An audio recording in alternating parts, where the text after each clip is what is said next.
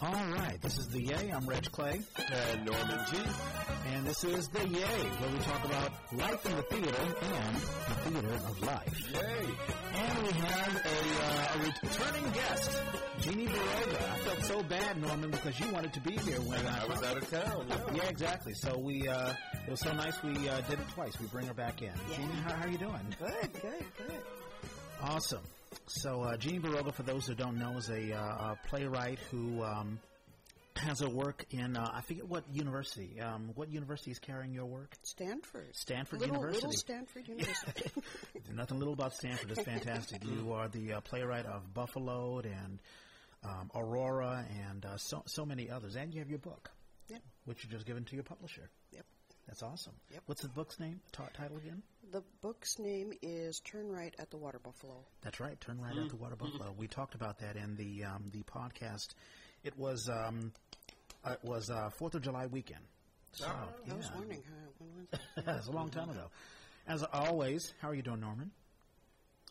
I'm hanging in there. Yeah? I feel like that's what I'm always saying. The week just flew. Yeah. It just flew by. And when we get to shout-outs, I'll talk more about it. But Ubuntu is doing Rashomon. That's right. So I'm going to see that tomorrow night. Yeah, Rashomon. That'll be August 25th. Well, August 25th is past already, but it's running until September 17th. Mm-hmm. And I just finished Each One Reach One. We just did one of our programs in Juvenile Hall in San Mateo. How are the kids doing? They were young ladies and young women. And they, I think, were fantastic. I think they really enjoyed it. I hope they did. The program went fairly well, and I was leading it, which I don't normally do, so it was interesting to be on that side of the table for once. And it's always a joy to see these new works get created, so yeah, it was nice to feel it all come together. You want another together. pill, Jeannie? No, I think. No, okay. Yeah. But yeah, that's been the big thing. The fall feels like it's finally starting, so I'm starting to pick up some other gigs and getting out there a little bit more and realizing I should make some phone calls. So, this might be one thing that we spend some time talking about is how one manages one's career. Right. Because as a young actor, if I had, like right now, I've got Hamlet. Hamlet's coming up. In a month from tomorrow, we start rehearsals. We'll open in November. That'll take me through the holidays, really.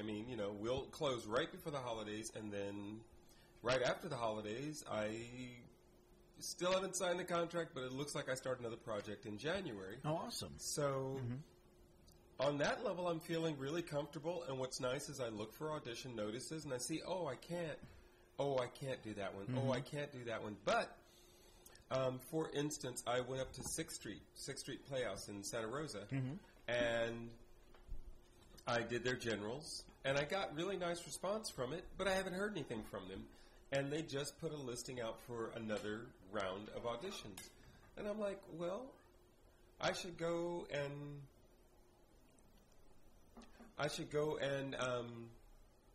maybe I should go show my face again. I can't be in the next show that's coming up, but it might be worth taking that trip one more time just to remind them that I felt like I had a solid audition. They gave me feedback, made me feel like I had a solid audition. Maybe I should be proactive and take the responsibility for keeping in touch with them rather than sitting by the phone, hoping that they'll call me.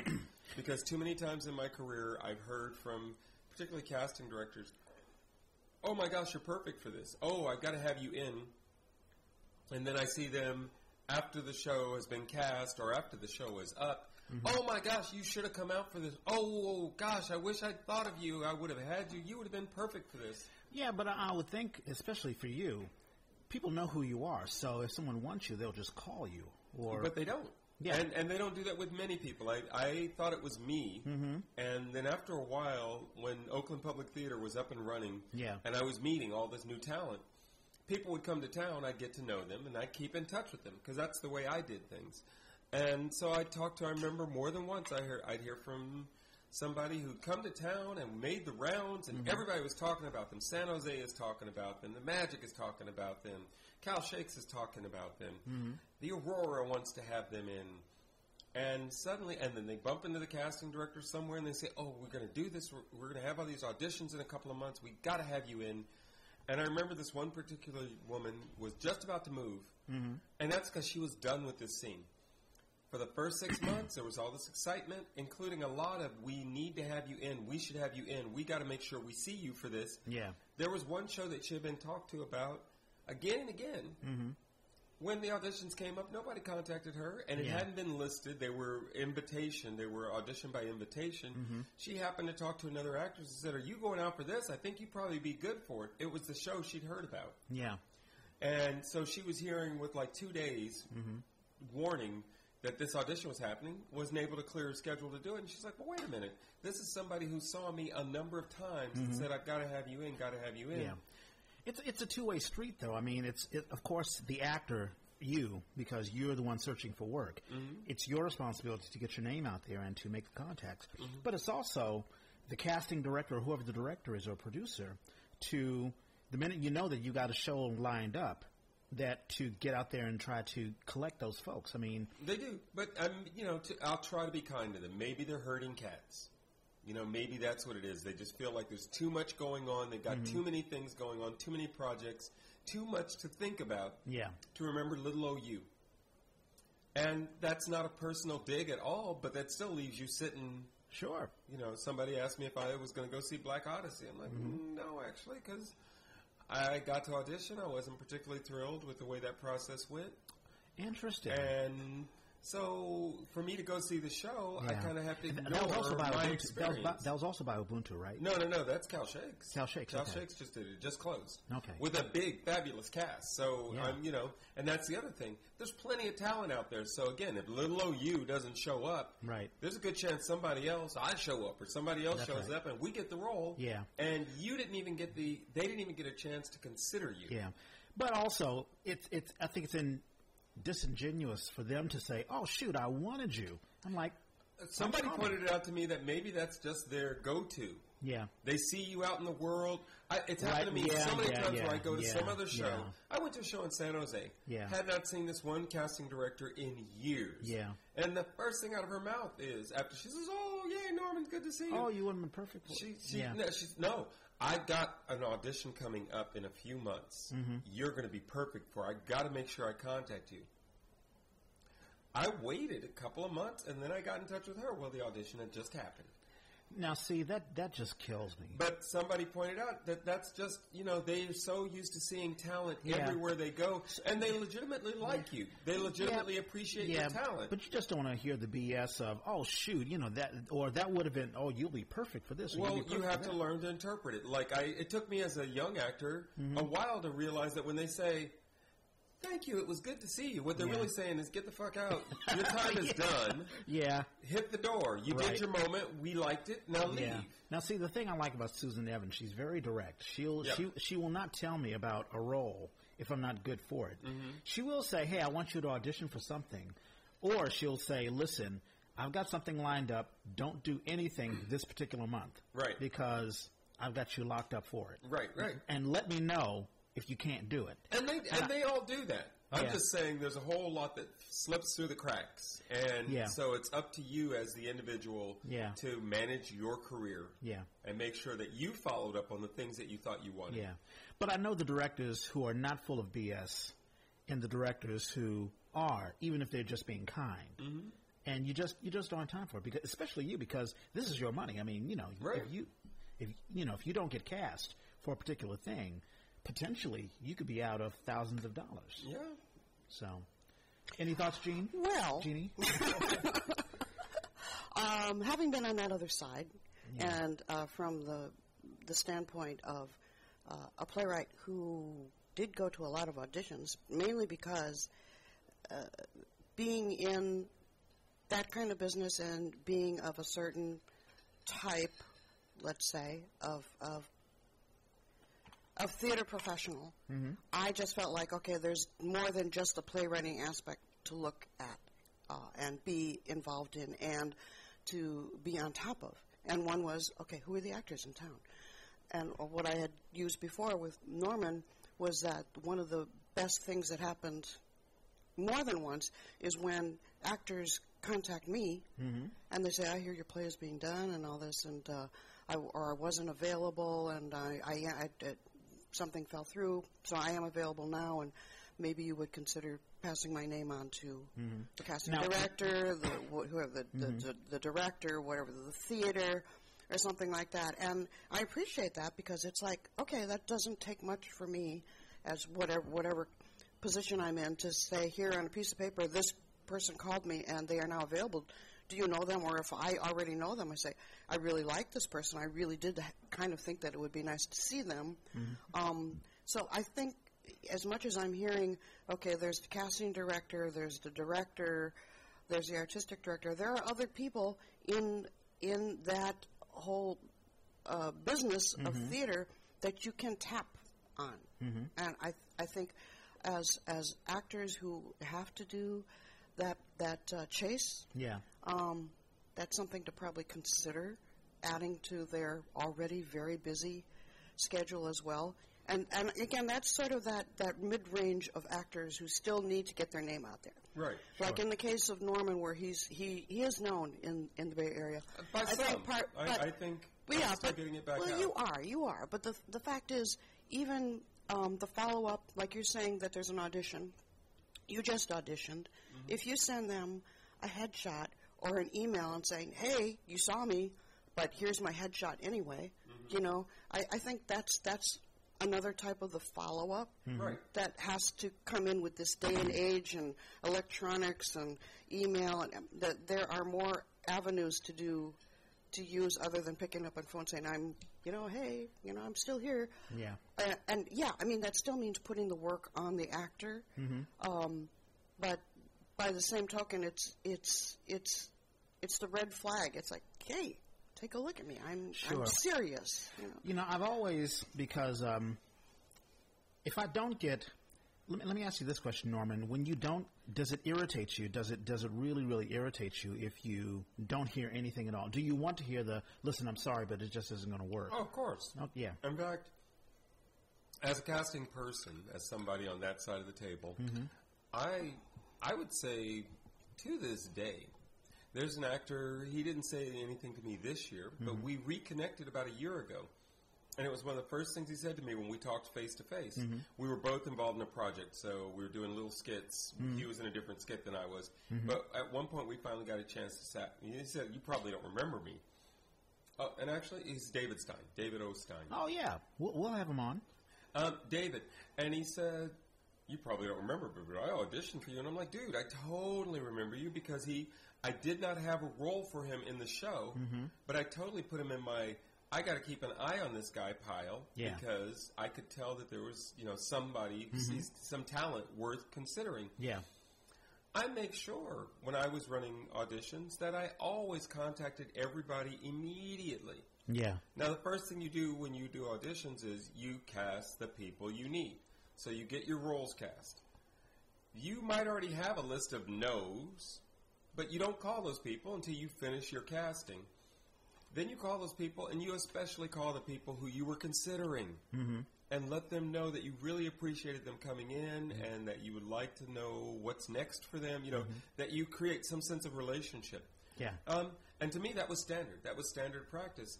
So it's amazing to me that I've had a number of actors over the years come back to me years later to say, that was one of the best auditions I've ever done. And I'm like, seriously? Because, I'm a little guy with not a whole lot. I'm lucky if I've got two people helping me out in that process back then. Well, you're talking again from that point of view of the more active artistic director, casting director, which is, rare. Right. I think it's rare. I mean, from what I've seen is that they get, again, so busy and so inundated, like you said, herding cats, the whole thing, that they, in their mind, they're sorting out, okay, I got to make sure I stay in touch with these people because those are the ones who are the first on the list and stuff like that. These other people, they'll understand kind of thing. They'll understand. I'll get back to them eventually, and then that time doesn't come, and it doesn't come again, after multiple auditions, and it's I think quantity has a lot to do with it. It does. You with your theater, you knew who you wanted, and you would have a show once, twice a year, at the most, right? Well, when we were going hot, we were doing, it got down to the point where we were doing maybe one a year, but we would do that. We would do development projects. We'd do readings, and then we started doing school tours. Yeah. So we actually had a full. I'm saying that a lot of talent. You did, right? Okay, but as far as the production process, the one that is beyond development, the one that you're actually putting the money down on to see to a full production, that's where most of the work is going to go into. And that's where most of the emphasis and focus is going to go into. Yeah. And I agree with Jeannie. I mean, I remember being, what was it, Ray of Light Theater. And, I was a part of Ray of Light Theater, but when it was sort of small, this is like back in 2003. I'm looking at the Bat Boy poster there.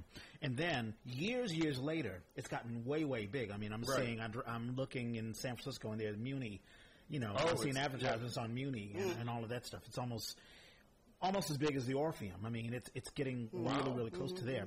And it was a cattle call. And, of course, they've got folks that they want to focus on. And I did a couple of auditions, never heard back from them. But I understood. I was like, listen, they're focusing on contacting folks they want. And I can't, as an actor, I can think about, well, let me write them a letter or let me, put my name out there. I don't want to bug people. I mean, maybe that's the wrong idea. Well, that's what I've learned. I think you have to reconfigure, because I have that mindset as well. It's not bugging them, because if it is bugging them, then they can just ignore it. Yeah, that's true. I don't really have time for this. I don't have any need to deal with Norman right now. Yeah. They can ignore it. Yeah. But if they forgot about you, or they're so busy that they couldn't get that up. Now, the pushback I'll give you is you're right with that whole production team. But when your organization is big enough that you have somebody designated as a casting director, to me, that says that person should. To me, that's just part of that responsibility. And to me, that's a part of the culture I would love to see change in Bay Area theater. And I understand it may be a part of the culture across the nation. I live in the Bay Area. I would love Bay Area theater find a more respectful way of dealing with its talent pool, because it doesn't take that long. You can get some intern, some volunteer to just go down the list, call these people and say, thank you so much for coming in, you're not in. Or an email. These days, email. Yeah, it's email. Yeah, it's real easy. So I don't buy that. But and I've had this in my mind for a long time, for years. I finally flipped it because I'm like, Norman, this is negative. I'm like telling somebody they're not doing their job. So let me instead offer a positive take on it, which is, I think casting directors, in the same way that I learned that a producer, and I love when we talk to producers, and I say, well, I think producer is an artistic position. And people don't think of it that way, but it is. From the choice of the show to how much you're going to put into the budget of set, costumes, whatever, all of that stuff, you're making artistic choices. Yeah. And that's an amazing thing. I think a casting director is an artistic position. And I think the casting directors could give the Bay Area theater an identity that it lacks. Bay Area theater, when you ask somebody to tell you what Bay Area theater is, they have trouble defining it in any concrete way. Yeah. And I think and they will contrast it to New York, of course. Chicago, they will say. I've talked to people who know the Dallas market. I've talked to people about the LA market. They say it's different, and they like this better than the theater market down there. But I would love to see us develop that. And the people I think could most easily do it are the casting directors. If casting directors started really making an effort to own the fact that all that work that they already do is an artistic endeavor. I was going to ask you, I don't run into a lot of casting directors. Usually, I mean, like for Town Hall Theater, Susan Evans cast me for the role, although she's not the director. Right. But that's really the only time that I can think of. Usually it is the director who does the casting. Well, ACT, the Magic, and sometimes they hire, sort of a freelance casting director. Marin, San Jose Stage. Well, San Jose Stage actually is in-house. That's more them doing it, but they have people who sort of put that hat on. Oh, okay. When they were San Jose Rep, they had casting director. Okay. There are lots of the bigger companies that have them, and obviously Berkeley Rep. Yeah. The Aurora, Tom does it, so it's the artistic director.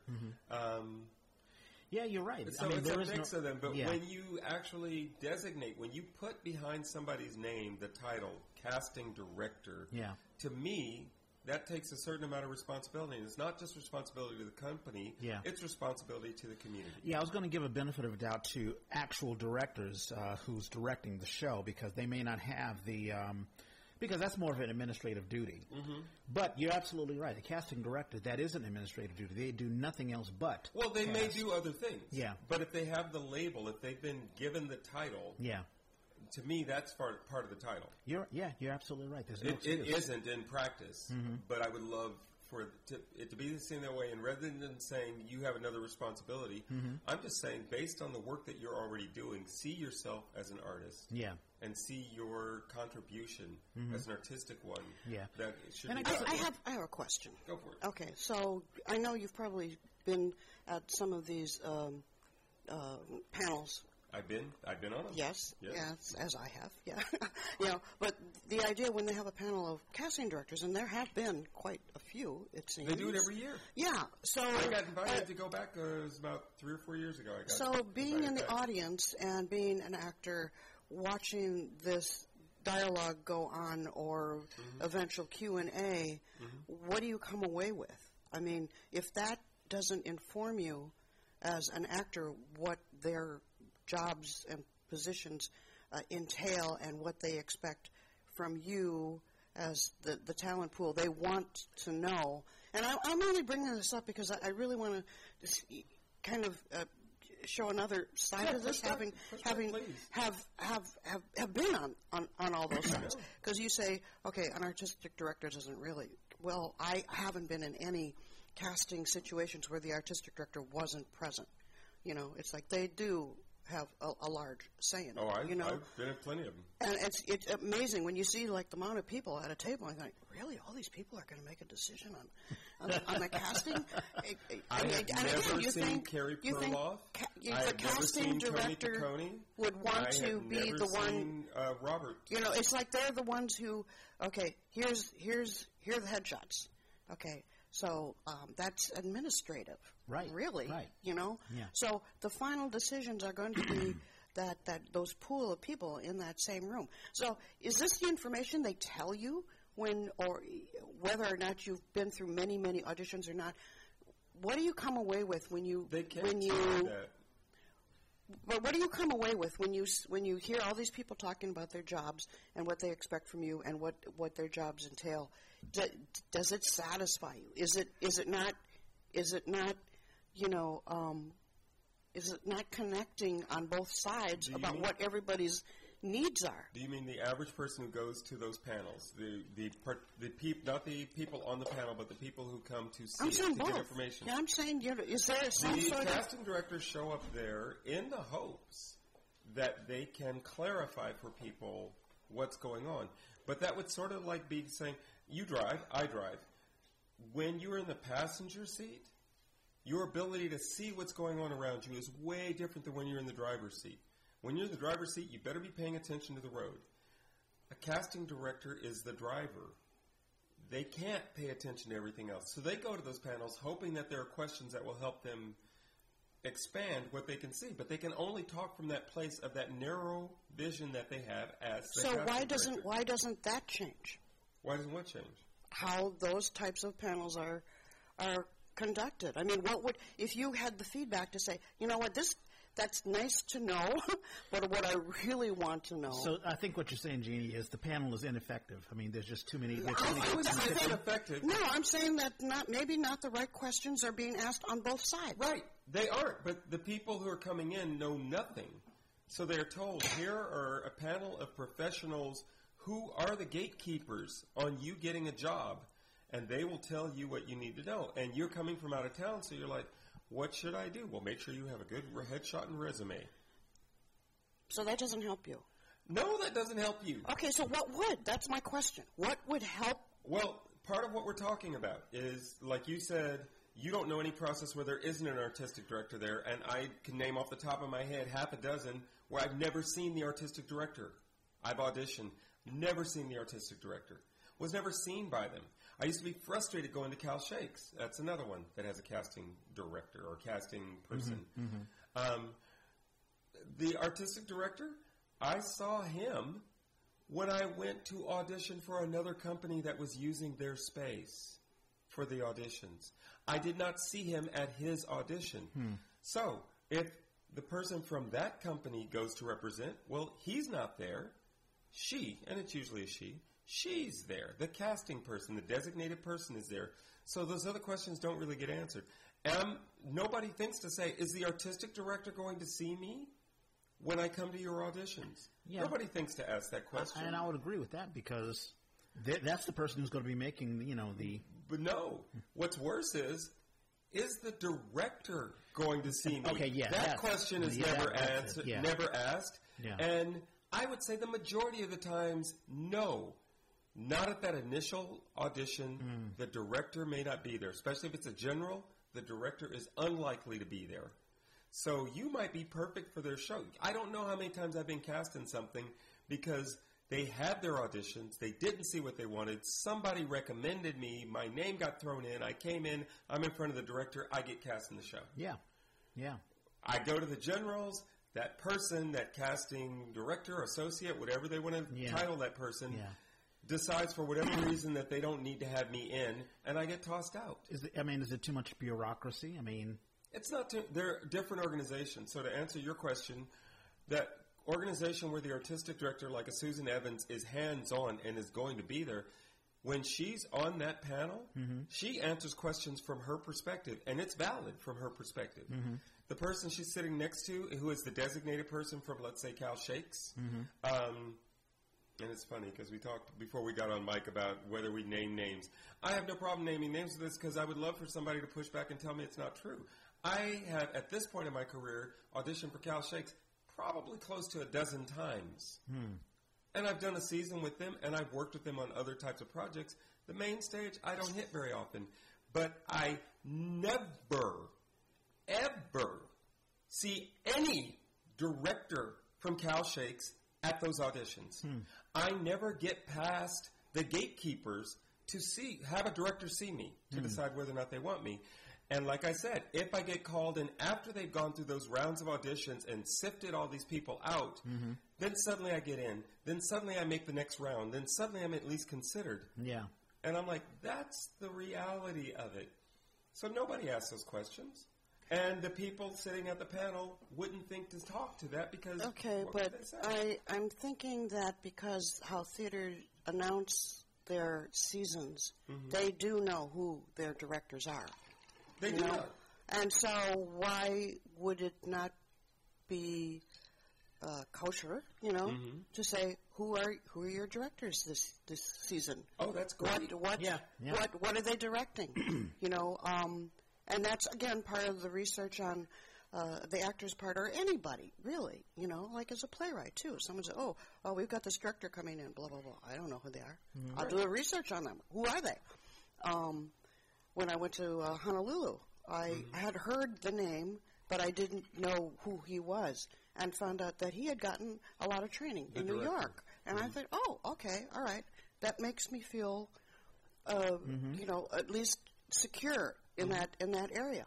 So, again, I keep going back to the type of research professionals are willing, or even, non-professionals, on the community front there.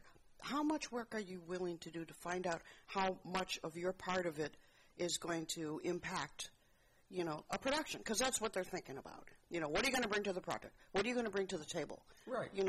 And, you're interested in the director? Oh, yeah, these are great questions, but I've never heard anybody discuss that. Well, that's what I'm saying. I'm saying that maybe the process of this give and take that happens and people still walk away with not getting the answers they need, maybe there should be these set things that say, let's address this, and this. Can it also be a matter of can it also be a matter of respect, where let's say the artistic director or the casting director, they're making the decisions, but what's the person out of the loop is the actor. It's like, okay, do your thing, give your audition. Okay, let me see your headshot or whatever. Yeah. Okay, see you later. Right. And whatever communication is happening, like who's the director, did the director actually see you, or, are they going to see the film? I mean, if they recorded you or whatever, or all the other things, you're completely out of it. You may not even get an email. Right. So you feel disrespected because you don't even know what's going on or what decision was made or how or why I would say even worse than disrespected, you feel undervalued. Mm-hmm. Your value has gone down because apparently they do not even see the need. You made the effort to schedule your time to show up and present yourself. That's right. And you get no feedback? Especially if you take your time away. I mean, let's say there's 2 auditions happening on the same day. Mm-hmm. You go to one audition and, because someone asked you, or the generals or whatever it is, and you're holding yourself for that one thing because you're waiting to hear something, right. and you push away another job. Right. Or you tell someone, well, I don't know if I'm going to take the job. Well, if you don't know you're going to take the job, well, the hell with it. I'm going to cast somebody else. Right. And all of a sudden, the thing that you really wanted, It happens. That happens more than not. I mean, those first-tier actors they're first-tier for a reason. Right. They're in great demand. Mm-hmm. And so then they have to work their little magic too, saying, well, we offer this, and all these other things besides offering you the role. Right. I mean, I think as a casting director, I would at least say, let's say if you're my number 1 man and you're the number 2 person, I'll tell the number 2 person, well, listen, we're going to give you a call, let's say by Friday, a week from now. We like you, but we want to call some other folks, so just hold on for a second. Yeah. And then contact number 1, hey, are you available? Mm-hmm. If the answer is yes, I'll tell you, well, listen, I'm sorry, but thank you so much. That communication happens when you have been proactive and telling them, I'm trying to make a decision. I'm up for another show, and they say, we should know something later in the week. And they don't have to tell you we're calling somebody else. But it's up to you, the actor, to That's let it when know. You get that information. And I will agree that person has so much on their plate that they can't manage all the maybes when they're trying to settle what they need. Yeah. And I think that's it. I think that's the moral of the story. Be proactive as an actor to say, listen, these are the other things that are going on, and please let me know what's going on, because if you tell me at the last minute, I may not be able to do it. I wish somebody had told me that in college. I wish somebody had told me coming when I got in the field. I wish somebody had told me. Yeah. So let's segue. Speaking of disrespect, can we talk walls?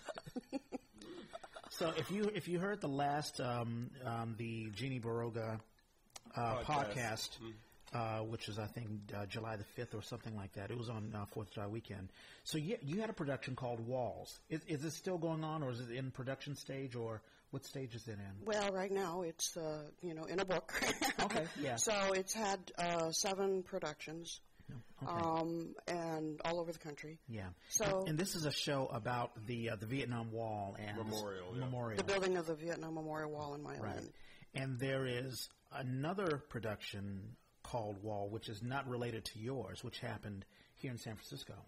It's happening. Right. This weekend. Yeah. And so I'll let you explain the controversy. Well, I don't know if it's a controversy, but it's just a sort of lack of respect. I mean, someone should have called you and said, "Oh, we've got a production of Walls going on right now." Okay, so I'm going to jump right to the quick about this, because in the big question is, well, it's not your play. What they're doing is not your play. Mm-hmm. Okay, and yes, I understand that, but the title is so similar, and we're both in the same community, theater community. We both know each other. We both know each other's work. There were auditions.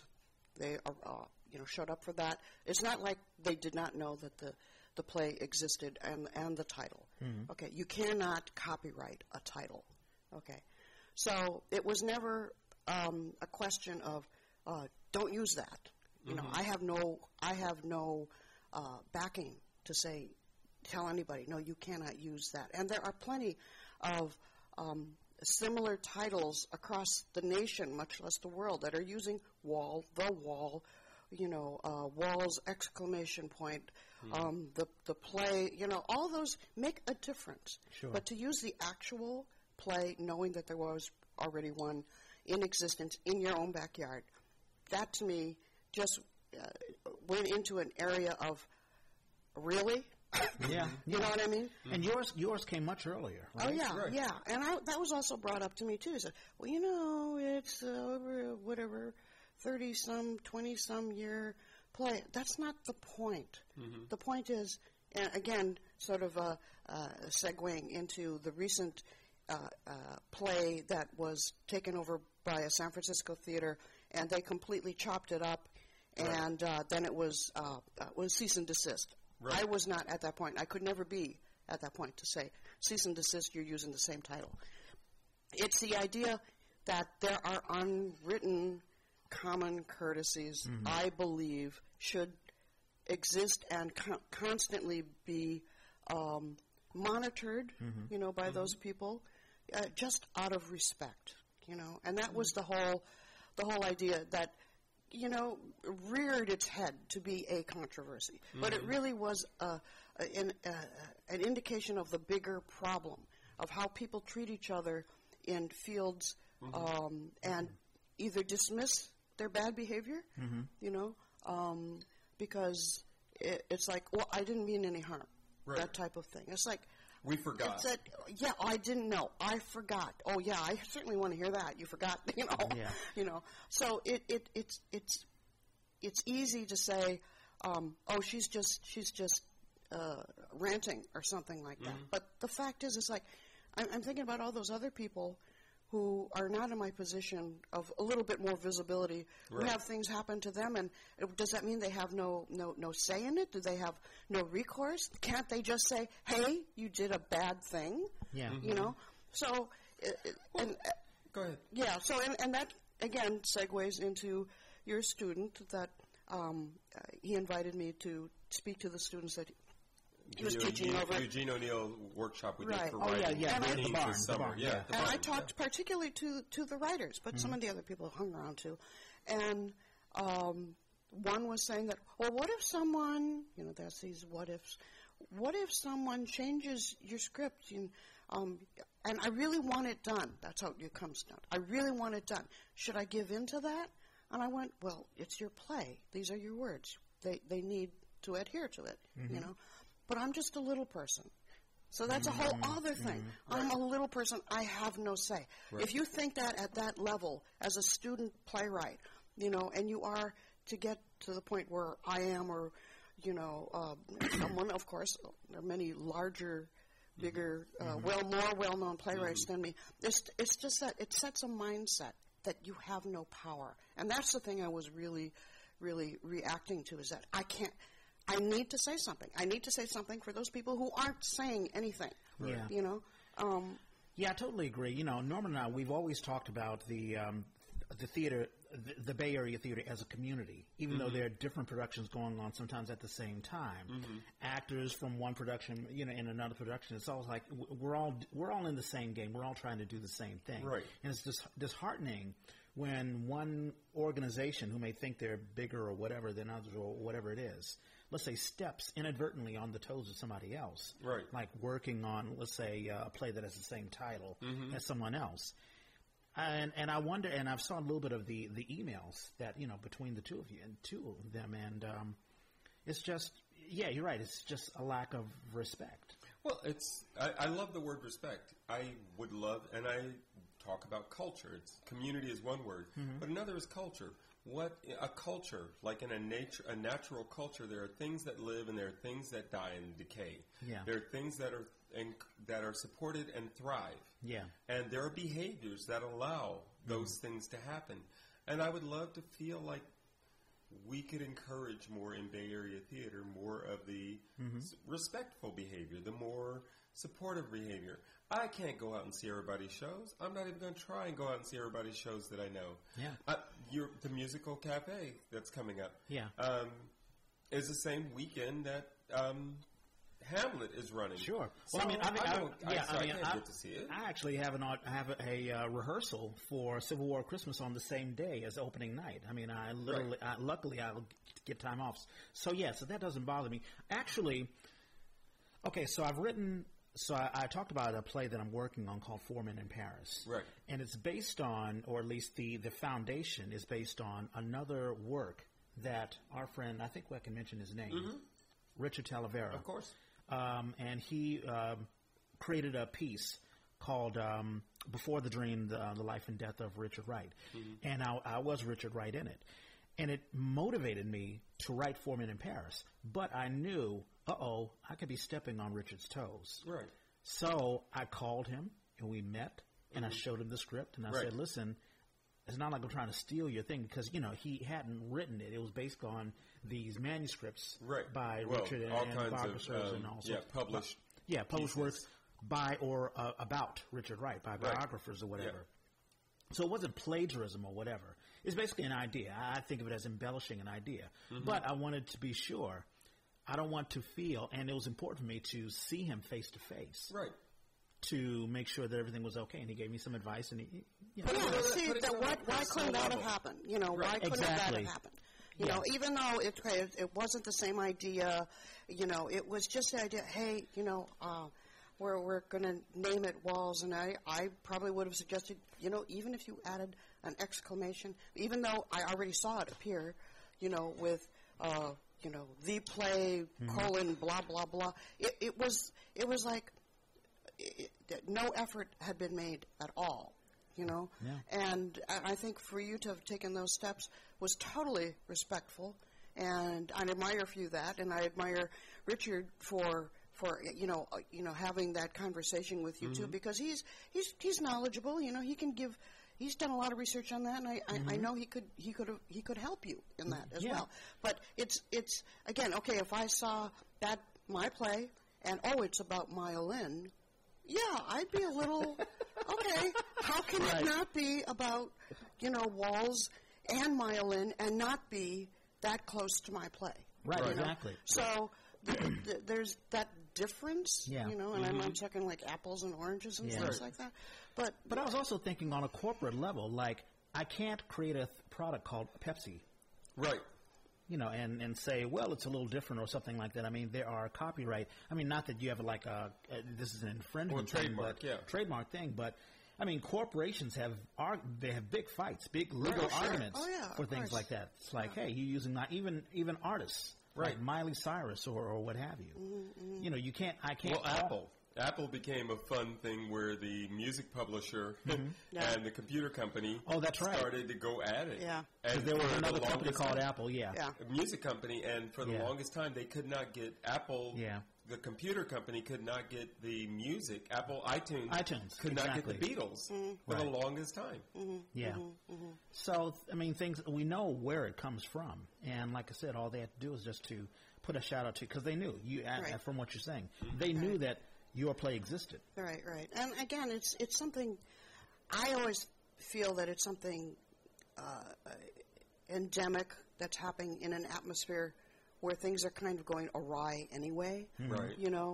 It's not like that type of behavior hasn't happened in Bay Area theater. Right. Yeah. Okay, there's been tons of playwrights' works that have been cut to ribbons, and it's because we only do hour-long plays or bullshit like that. It's like okay, it's just wrong. It's just wrong. This is just bad behavior. And we know the thing is, on a larger scale, where are they getting those ideas that they can get away with that? Sure. Okay, and it's this atmosphere in this country, in this culture, to take advantage of the little people. Right. Or what is perceived as little people, perceived as the people who are not going to make a stand. Women, poor people. Right. All these people, they're not going to make a big deal out of it. Yeah, and they don't, even if you want to sue, do you have the money for it? Do you have the lawyer for it? No, you probably don't. Okay, so see you later. Yeah. And I also think it's the culture of, we've talked about it before, let's say millennial CEOs or startups or Kickstarters or whatever, who have the great idea. And, the hell with regulation. I just want to make the money, make the product. Even if I can't make the product, there are a bunch of startups who collect the money. Venture capitalists. Right, and venture capital, the VC money, or even just Kickstarter or whatever, Indiegogo, and get little people to give money, their hard-earned money. Right. For a product that may never ever ship, because they had the idea and they went forward with the idea before they've ironed everything else out, or even if they do have it, like Uber, the lack of regulation and all of that sort of stuff. And it's sort of like a frat boy atmosphere. Hey, I've got a great idea. Let's do it, and I'm having so much fun. Oops, did I step on somebody? Oh well. So okay, that's it. I just read a wonderful, I think it's a New Yorker article about Burning Man, and they were talking about how all of that tech, Silicon Valley energy, is going into it, into what had started as, and I didn't realize that it started at Baker Beach. Oh yeah. And they got tired of the regulations here, and that was why they ended up moving. Is Burning Man, is that like the second generation Woodstock? I mean, is it? Well, it's been going on. Woodstock was just once, and then they did it as a celebration, you know, of the anniversary. Yeah. But no, Burning Man goes on every year. But the idea is that all these people come together to create a community. No money. So it's all supposed to be barter, and you got to bring stuff, you got to do stuff. And so people who go are really proud of that and excited about it. Yeah. But now you've got this billionaire class who's participating, and they're not doing that. So you can look on Craigslist, you can look on places and see listings for jobs to help prepare for it, and then to come and actually do the work for these people so they can have, like, air-conditioned setups. Yeah, there's a CEO who was at Burning Man who was apparently giving away her breast milk. Oh, Lord. Did you hear about this? No, I did not. Here, let me do a little search. Burning Man. And the fact is, it's funny, I'm reading the article because the article's trying to be respectful of some ideal. And I learned this a long time ago as an artist. I can think that your idea sucks. But you are making money on it. What's his name? Jeff Kooning? He's a conceptual artist. He doesn't actually do the work. Oh, okay. Coons. He I know who you're talking about. Yeah. He did the Michael Jackson statue. Dean Koontz? I've got Dean Koontz in my mind. Okay, but yeah. Jeff. But okay, whatever, he comes up with the concept. He sells the concept. So they produce the work, which means some other people, some craftsmen, do the work, and then it goes out in the world, and the world talks about it, and somebody buys it, and whatever. And I can be mad about that as a little old me artist in my little corner doing it with a couple of popsicle sticks and not making any money. But it's really stupid for me to get mad about that because I'm not trying to do what he does. And I don't care about what he does. And he's really good at marketing. So he markets it. If I could market my popsicle sticks, maybe I'd be a billionaire. Well, the sad part is, by the way, the woman is Mickey Agrawal. She's the founder of Thinx, Thinx. And so, this is a corporate person who went to Burning Man to, let it all out or whatever. Right.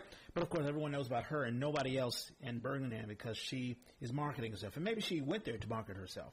Who knows? And maybe she went to just enjoy it. Maybe that was her thing, but she we know about marketing it. Yeah, I'm wondering who promoted who's put the story out. But it's a sad thing that marketing is almost more heralded than artistry. I mean, there are articles about recording artists who really don't sing all that much at all. Right. But I think they're apples and oranges, and I guess that's my point. We, as working class artists, and that's the way I think of myself. I'm a working class artist. I'm trying to make a living. And to make a living to have a life that means something to me. Having a nice barbecue with friends is a wonderful thing. When somebody shows up with their little homemade pie or their little salad that they mix themselves, that's special and that's wonderful. We can't, but somebody can have, gourmet chefs come in and do all that work and have this incredible experience, but are you really connecting with people? Right. You have to work on the level of where you are, but you have to decide what is enough. You have to draw that line for yourself about what is respectful. Yeah. And decide what work, because you need to work. You need to get out there, and sometimes you need to get in your, into that, get out of your comfort zone. Yeah. That's all fine. But you have to define those things for yourself. And the problem, getting back to Jeannie, let's say you do all of the work, like you write the play and you go through the rewritings and you have your the people speak table reads and all of that stuff, and then another bigger company has your title, knows that there's a title out there, And all of a sudden people go to see that because it's advertised and this and that and the other. And sure, it doesn't diminish your work, but people may say, oh, yes, I want to see Walls. Oh, it's that Walls. Okay. And it just... Good if they have the knowledge to even do that. Yeah. Yeah, I mean, the people who had responded to me and saying that, oh, Jeannie's Walls is going to be put up. And then they read it, go, well, that doesn't sound like Jeannie's play. So, okay, that means that they did their homework, or they've seen the play, or they know me, or whatever it is, and that's enough for them to set that question in their mind, like, well, why did they use the same title for the play, knowing that, don't these people know that, right across the bay there's this play, and the answer is yes. Yes, they did know. Okay, so that puts it in a whole other category as well. It's like, the knowledge of it, and you did it anyway. Well, they didn't care. Exactly. I mean, let's just put a... Well, they didn't care, but I think this is something that is a part of the culture of Bay Area theater. Yeah. I do my thing, and I don't pay Bay Area attention. Theater. It's more than that. It's more than that, but I live here, so I want to take responsibility for where I live and say, well, why don't we pay? Because I remember when I was first, and that's the other thing is you talked about numbers and the quantity of talent that is here. There's always new people showing up, and those new people are trying to get up to speed on what the culture is here. What is the community? Yeah. And so those are the people that go everywhere. Somebody told me about going to Dolores Park to see the close of the Mime Troupe. Not the close. It used to be. Traditionally, it used to. Oh, actually, I guess that's not true. They would have their show at Dolores Park, and then they would take it out to the outer area. But it was a big deal. You either went to the opening or you went to the closing because you wanted to support them and be a part of that culture. And I think that's great. I'm actually doing that here in Oakland. Vallejo Shakes comes to Oakland now. They do one weekend in Oakland at the Peralta House, at the Peralta Hacienda. And that's been going on for like 4 or 5 years now that they've been coming. That's great. Now, we're lucky if there's more than 2 or 3 dozen people there. Sometimes there is. But it's a thing. And I go and I'm talking to other people who go, and we're all kind of like, yay, we love to come out and we love to support this. And that's what I mean. That's respect. That's culture, where you're going, this is important to me, so I'm going to come out for it. And then you start to be aware of what's going on. Jeannie and I actually had lunch together, and we were talking about another friend, and a mutual acquaintance has a project going up, a workshop going up in New York. And I said, this friend was thinking about going. She said, seriously, he wants to go? And I'm like, honestly, if he could, if he had the wherewithal, he would go see that workshop in New York.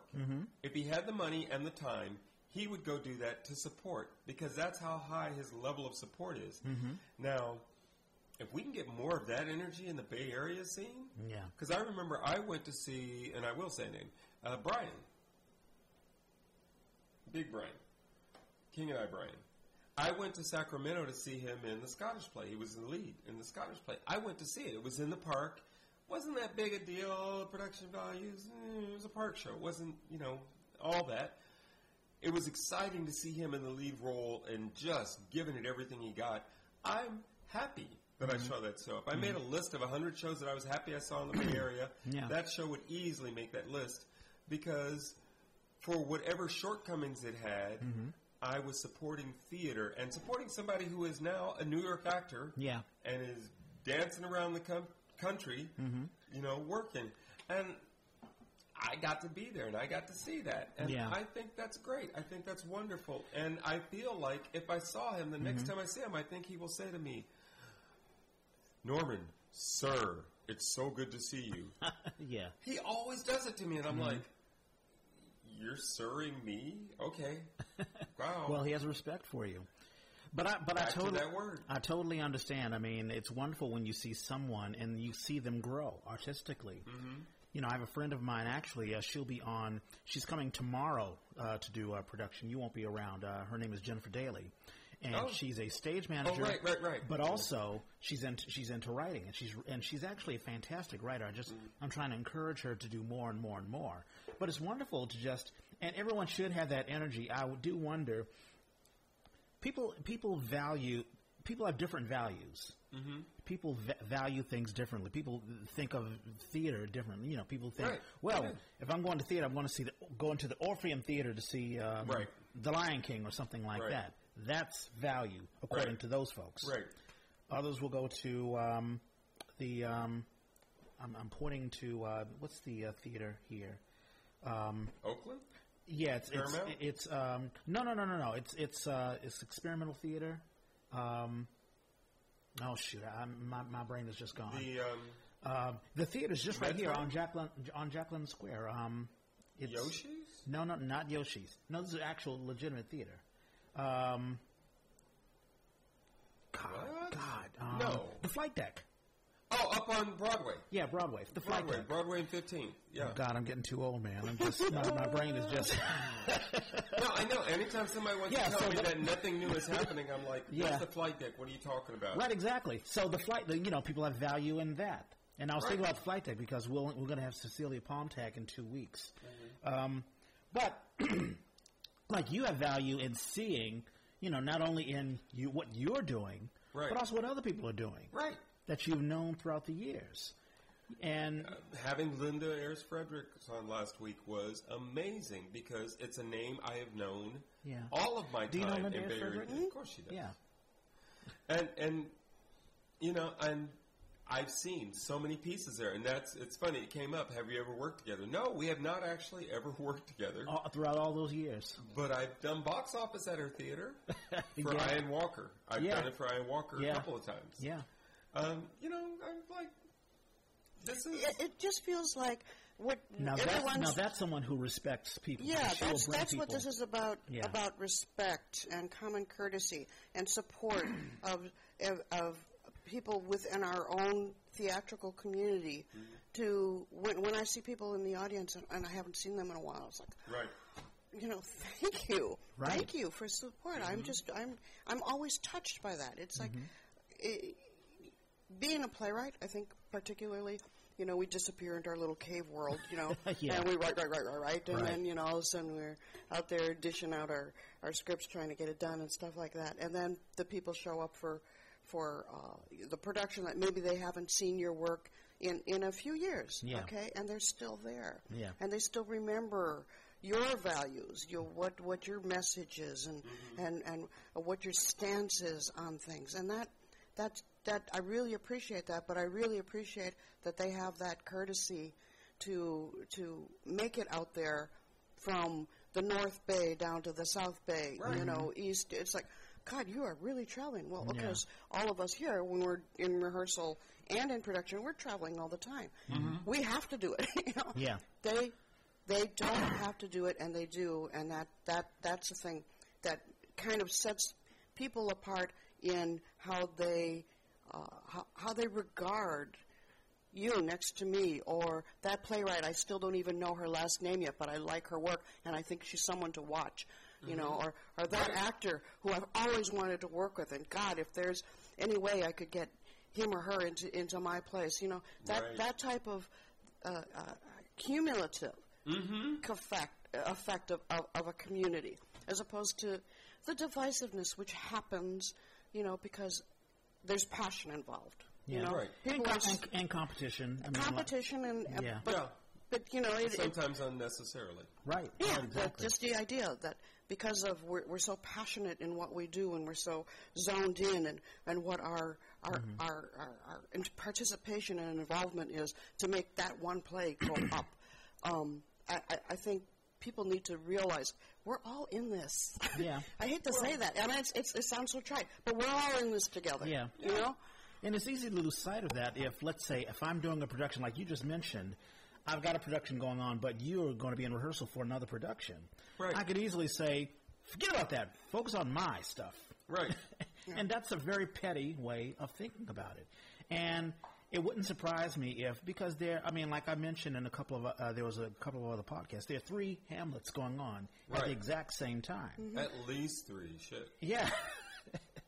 There's Ninja, who's doing Hamlet, or who did Hamlet. I think they're finished already. Right. And then there are a couple of, I think SF Shakes is doing. You're right. SF Shakes is doing. Yeah. And then there's at least another production. Right. And who knows if they did it because they're competing against one another or what have you. I don't know.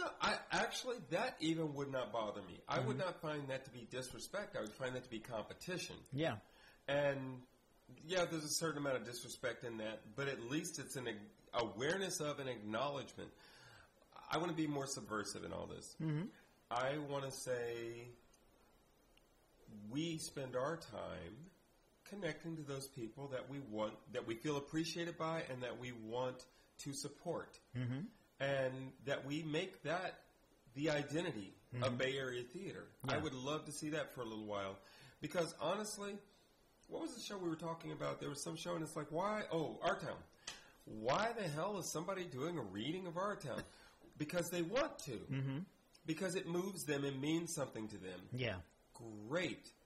What are they going to do with it? Mm-hmm. Is it worth seeing? Because I got to tell you, somebody says, well, Hamlet, I haven't seen that many live productions of Hamlet.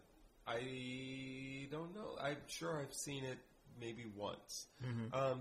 Midsummer Night's Dream, I've seen too many times. I will not go see another Midsummer Night's Dream if I don't have a good reason to see it. If you said, oh my God, I'm playing Oberon, please come see me. In fact, that's the way I saw it the last time I saw it, was I knew people who were in it, and I went, oh, okay, I'll go see this show that I can quote. Yeah.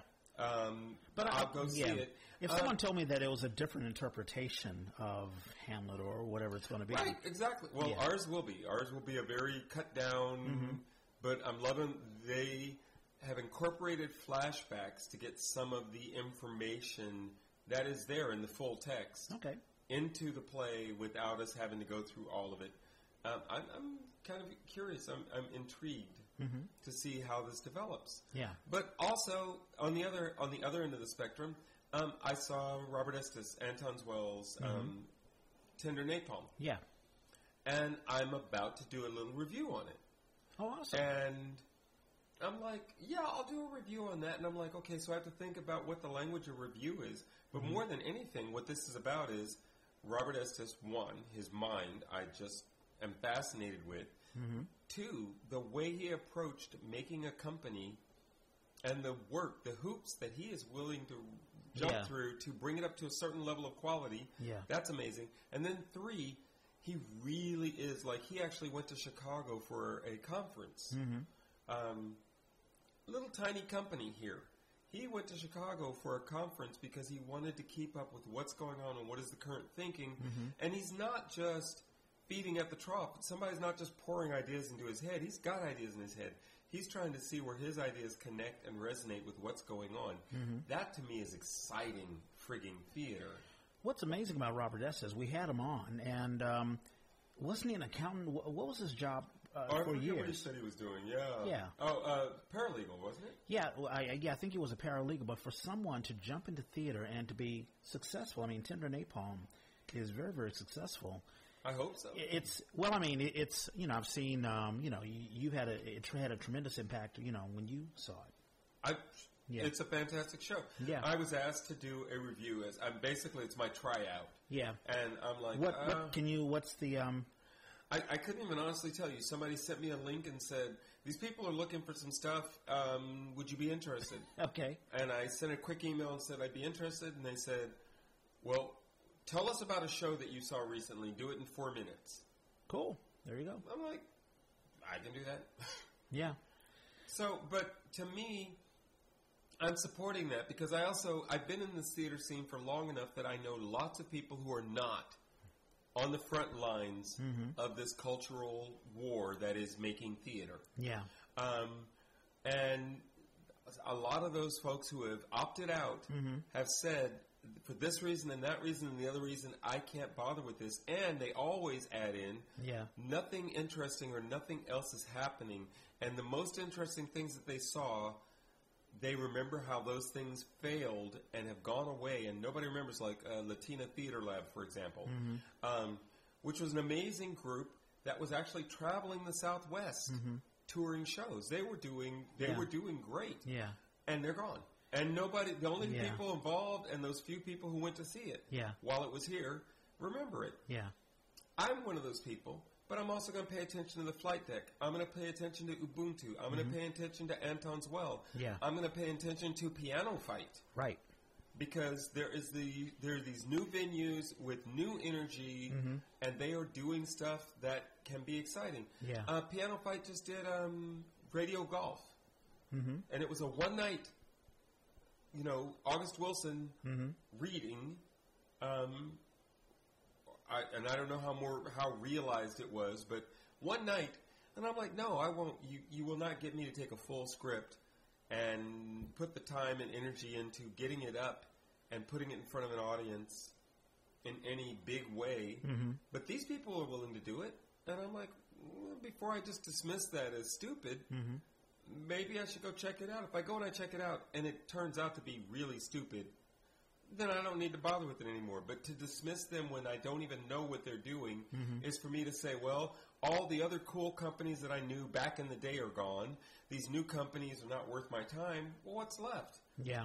It's interesting. You brought cultural war. I guess it's, yeah, I mean, when you think about some of the theater companies that are not around anymore, some that are good. I mean, I've been a part of two of them, EastEnders and Bay Stage. Right. And they're sort of like casualties, like, corpses or whatever. I mean, if you want to. Do you think about that, A Jeannie? lot, because having been in the Bay Area theater for quite a few years, I've seen so many come and go. Oh, yeah. And the ones that I really thought, oh, wow, this is so different, and they've really got a different take on this, and there's values, and I like the people, Right. on top of that. And then generally, because of economics, they fold. Sure. But they were the flash for a while, Yeah. where they made their mark. Right. And it's like, I think that's the type of theater that is, if I can still remember it, it's memorable. They Right. did something. They Right. made an impact, Yeah. And you can see season after season of theaters that have been here a long time. Yeah. And then you think, like, God, what was the last thing I saw that I really, really liked? Yeah. Right, exactly. So there's that type of energy and blood flow that I think has to happen to keep theater alive, Yep. Yeah. and different, And I think what you're referring to is, again, that type of, it's not a sarcasm, but it's, you get kind of tired, of thinking, like, why do they keep doing the same things over again and in the same way? Because Why? they're afraid. Why? They're afraid of making change. They're afraid but of, they know it makes money. You know? right. But they also know they put it in a slot that's going to be, okay, that slot just needs a little more oomph, so we'll put it there because it's recognizable, and maybe it's not going to make as much as our big mainstream one in the season, but so there's all these decisions that go into it, but what does that do for the growth of theater, especially in this 20th century, with all its many 21st century. 21st century, where am I? Yeah. With all these gewgaws and gadgets and things that make. Before it was like, oh no, it's just a chair and a light and stuff like that. No, all this Holy stuff cow, yeah. is making incredible strides and affects the theater look so much. You're reminding me of Spalding Gray, because I remember when he became a big thing, and he was a microphone, a notebook, a table, bam. Yeah, right. And that's still legitimate. I mean, that's theater. Yeah. That's theater, and this is theater, and even bad theater is theater. Yeah. It is. But I mean, I think about like the obscure plays that I've either seen or been around, and it made an impact on me, although it may not have been an impact on anyone else. Like Water Buffalo, I still think about Water Buffalo, and who was it? I think I remember. Was it Linda or Frederick? I forget who I mentioned it, and someone was like, "Wow, you still remember that?" Or when Colin Hussey talked about Great God Brown, did it shock you that he still remembered Great God Brown? No, because it was his idea. Oh yeah, This weird-ass Eugene O'Neill play that we took back to the Eugene O'Neill house. Yeah, and they were like, it's funny because I talked to all the people up there about it, and they were like, I don't know if I know that one. I'm like, well, it's a little off the beaten path, but it was exciting, and what we did with it was exciting,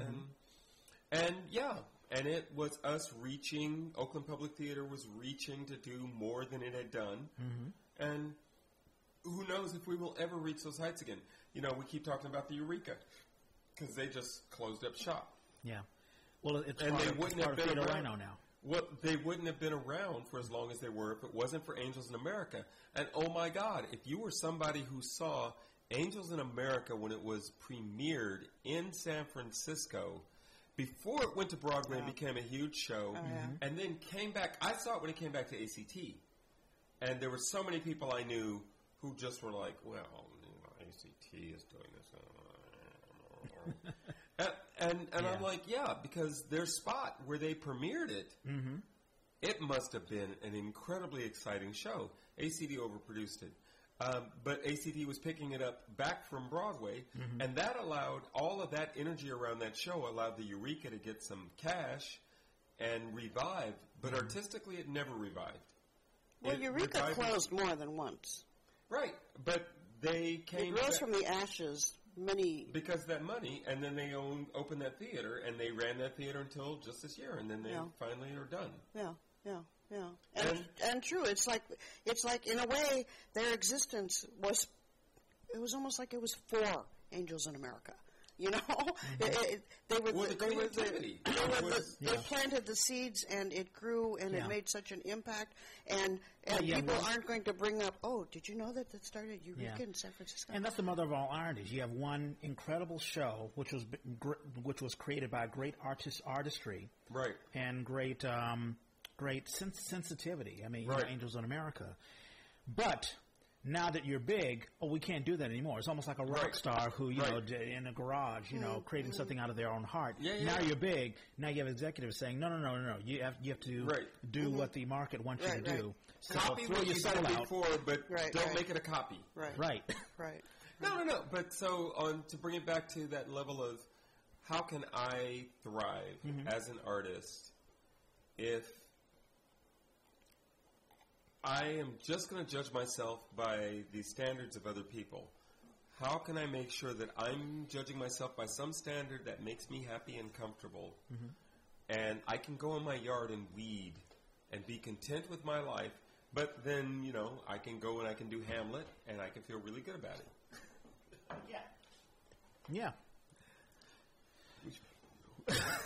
No, we're having fun. It's over an hour. We haven't even talked about. I really need to get my rant out. I know we're going to do shout-outs and all of that stuff. So, in between Hurricane Harvey and the upcoming Hurricane Irma, which won't hit today is the 7th of September, so it's going to hit Florida tomorrow. Right. By the way, I saw an Inconvenient sequel, and Al Gore was right about everything. No. It's very sad. So, in between all of that, Betsy DeVos, who is the Secretary of Education, basically says, so Obama, a couple of years ago had an addition to Title IX basically saying schools, universities must be diligent in prosecuting sexual assault. Right. Or investigating sexual assault. At least call the police. Right. Not your police, not your own investigation, but the police. Right. To start, something. So Ms. DeVos today says, well, no, we're going to scale back on that because it violates the due process for the potential victims. And she identifies the potential victims are those who are accused of rape and sexual assault, which is horrible. Back to witch hunts.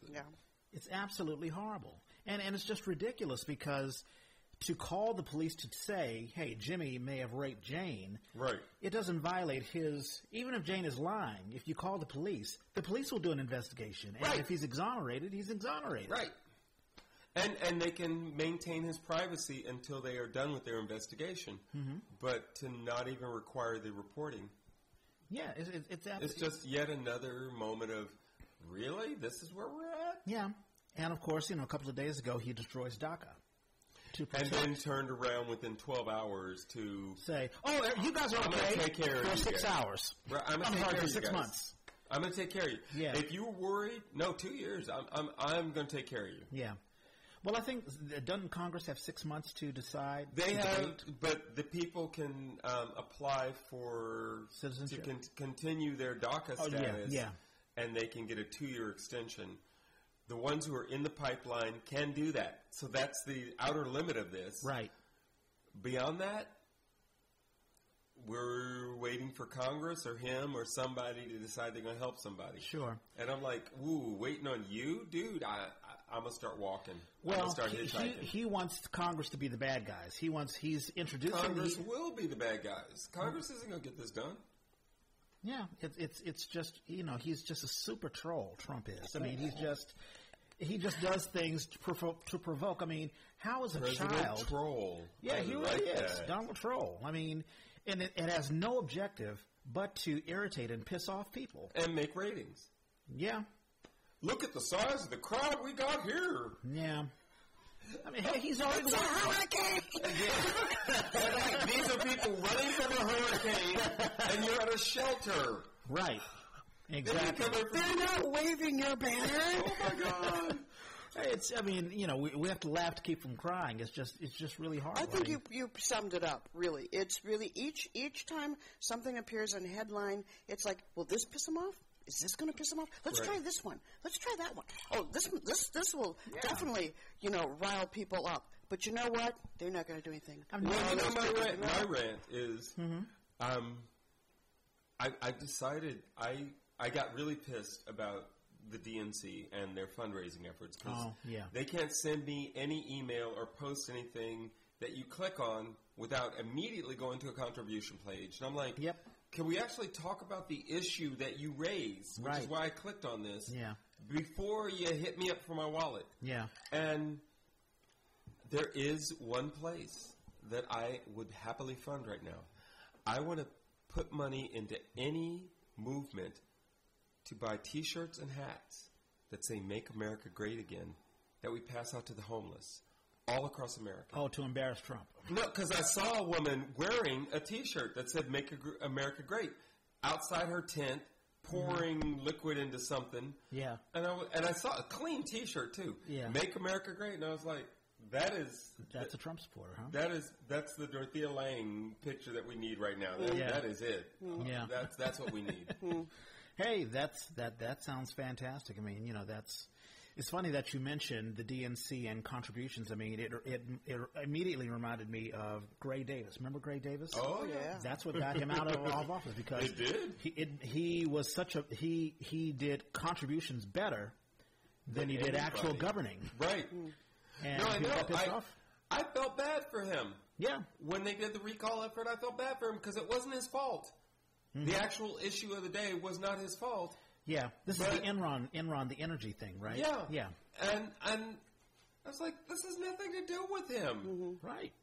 But I don't like him, and I hate the way he governs or doesn't govern. Well, and so but you mean, would you prefer I'll vote for somebody else? Yeah.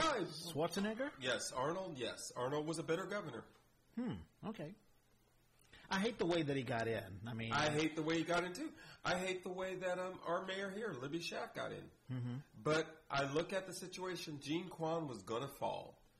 There were just too many negatives against her, and they weren't the negatives that were being published. Mm-hmm. It was that she was old, she's Asian, and she's female. And they beat her up on everything. And I was like, wow. And you'd be stupid not to read the political tea leaves and go, wow, this woman cannot survive this. Yeah. And Libby Schaaf read those tea leaves and went, ooh, somebody's got to step up. And she stepped up. Yeah. But now she keeps crying that, wow, this is hard. I didn't know this was going to happen. Well, I mean, Ron Dellum's got run out too, right? Well, Ron wasn't going to do a second term. Ron told him when they nominated him for his first term, well, I'll take the nomination, but I'm an old man. I might have to take a nap. He literally said that. I might have to take a nap. And I was like, I'm not voting for him. But I love that afro. I'm trying to sport that white afro. Ooh, yeah. Dude. You got any political thoughts, Jeannie?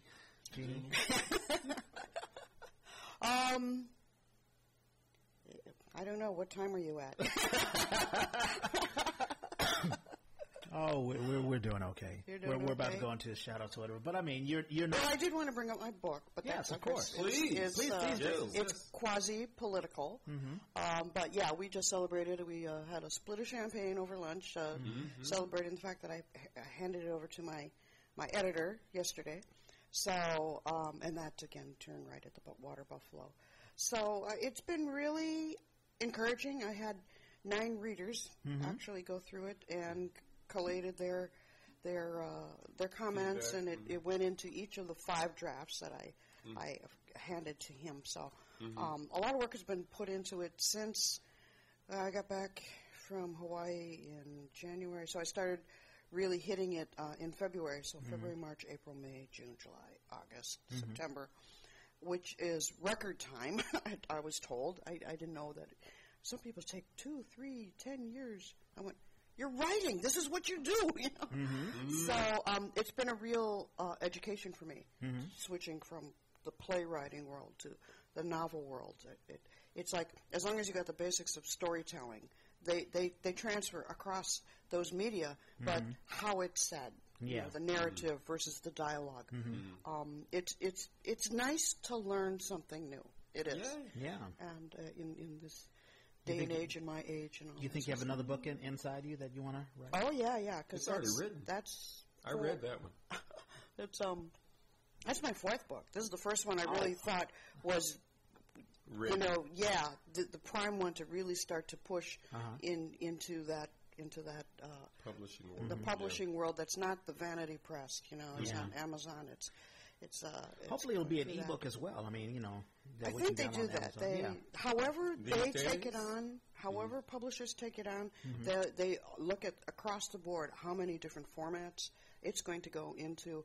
But first of all, they look at the subject matter, how different it is, Right.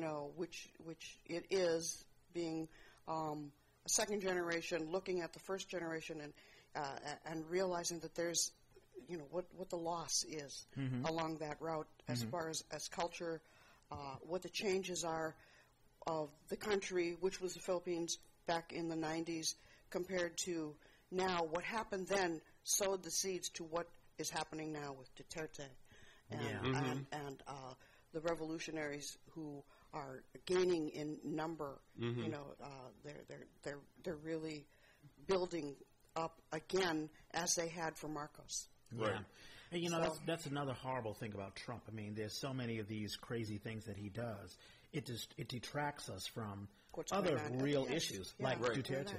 Really worried about. Did you know that he's up to, when his administration started, if you know how long or short ago that was, he's already up to an unofficial 9,000 deaths that are attributed to drug-related arrests or without due process. Without due process. Right.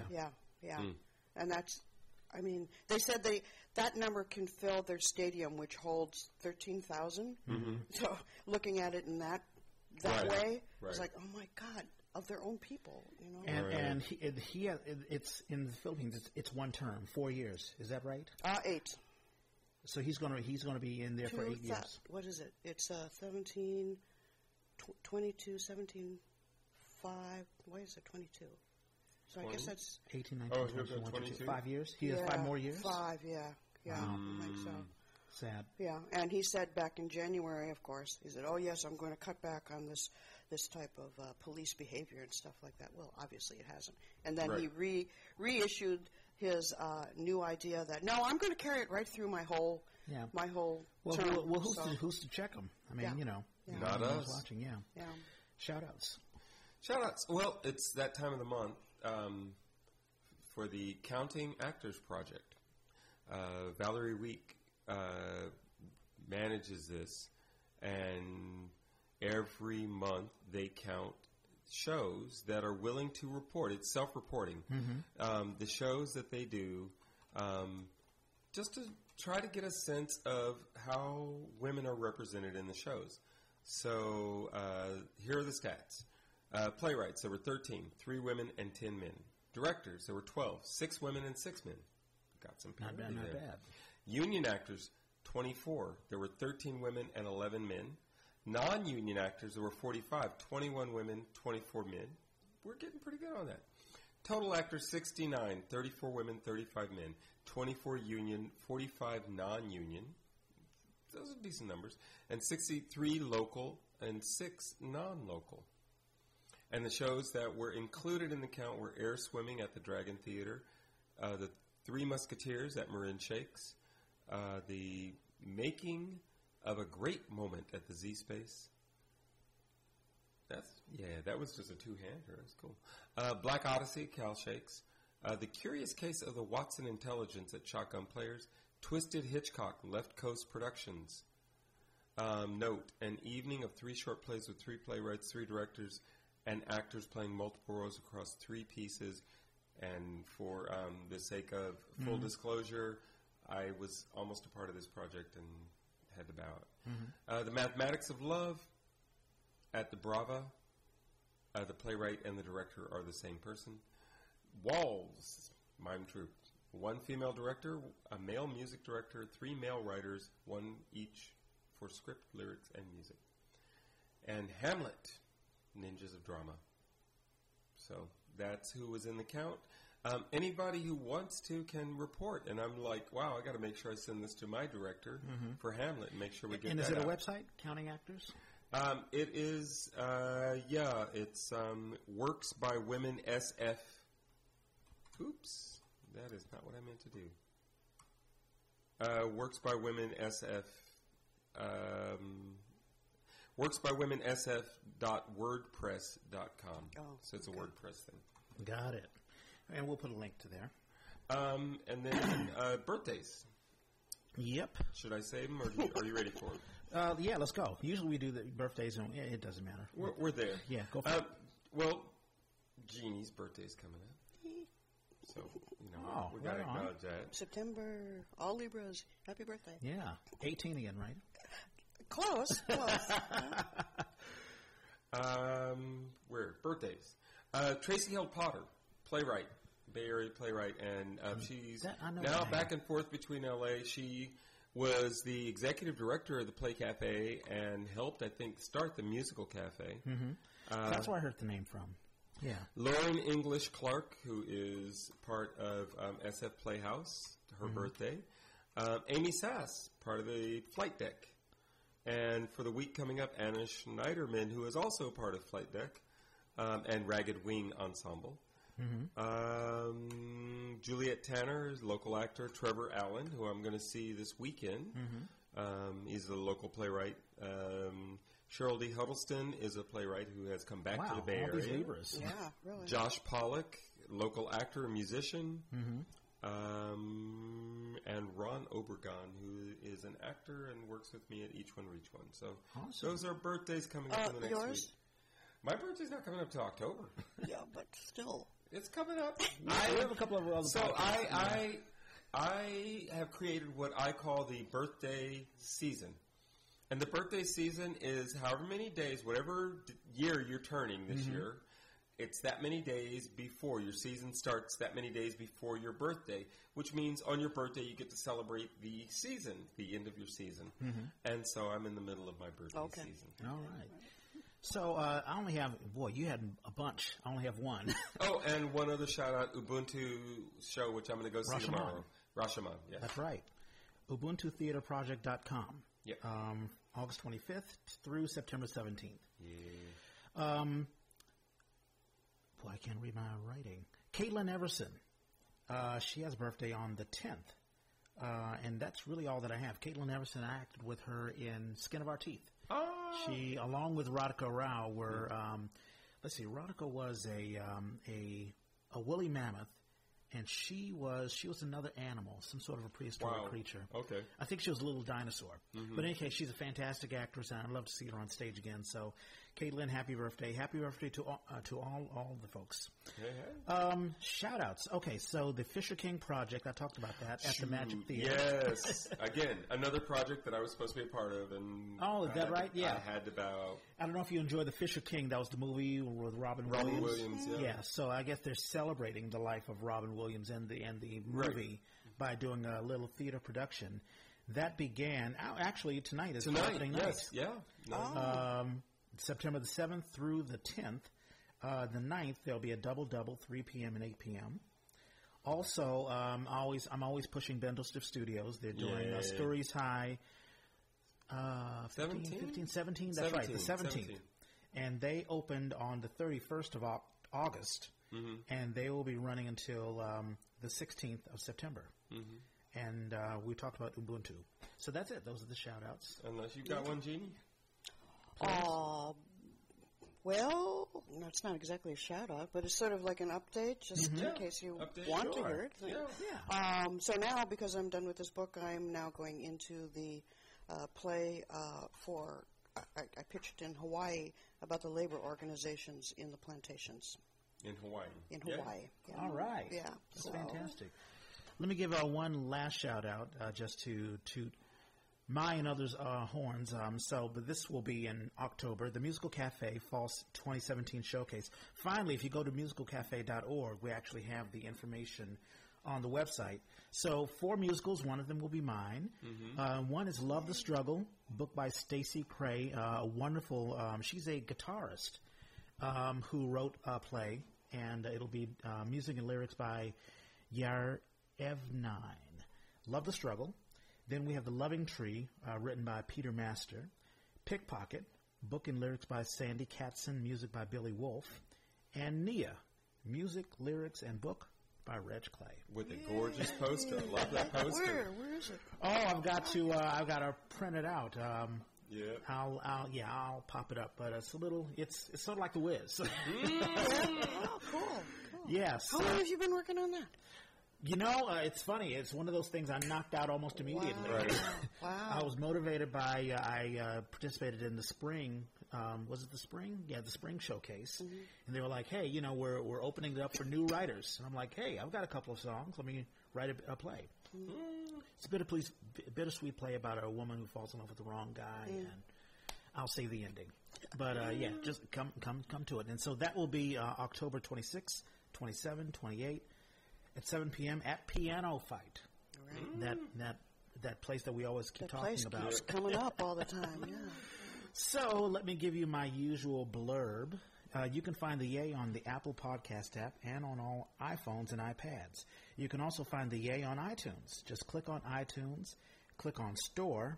You're not going to buy anything. Don't worry about it. Use the search engine on the upper left-hand side and search for Yay, and you will find us. The Yay. The Yay, you can search for Norman G. or Reg Clay, too. For Android users, download the SoundCloud app and search for The Yay. The Yay was created by theater people for theater people. If you have a show you want to advertise or you just want to advertise yourself, let us know. Hit us up on Facebook, and we'll take it from there. And we've got to find a better sign-off. And we're out.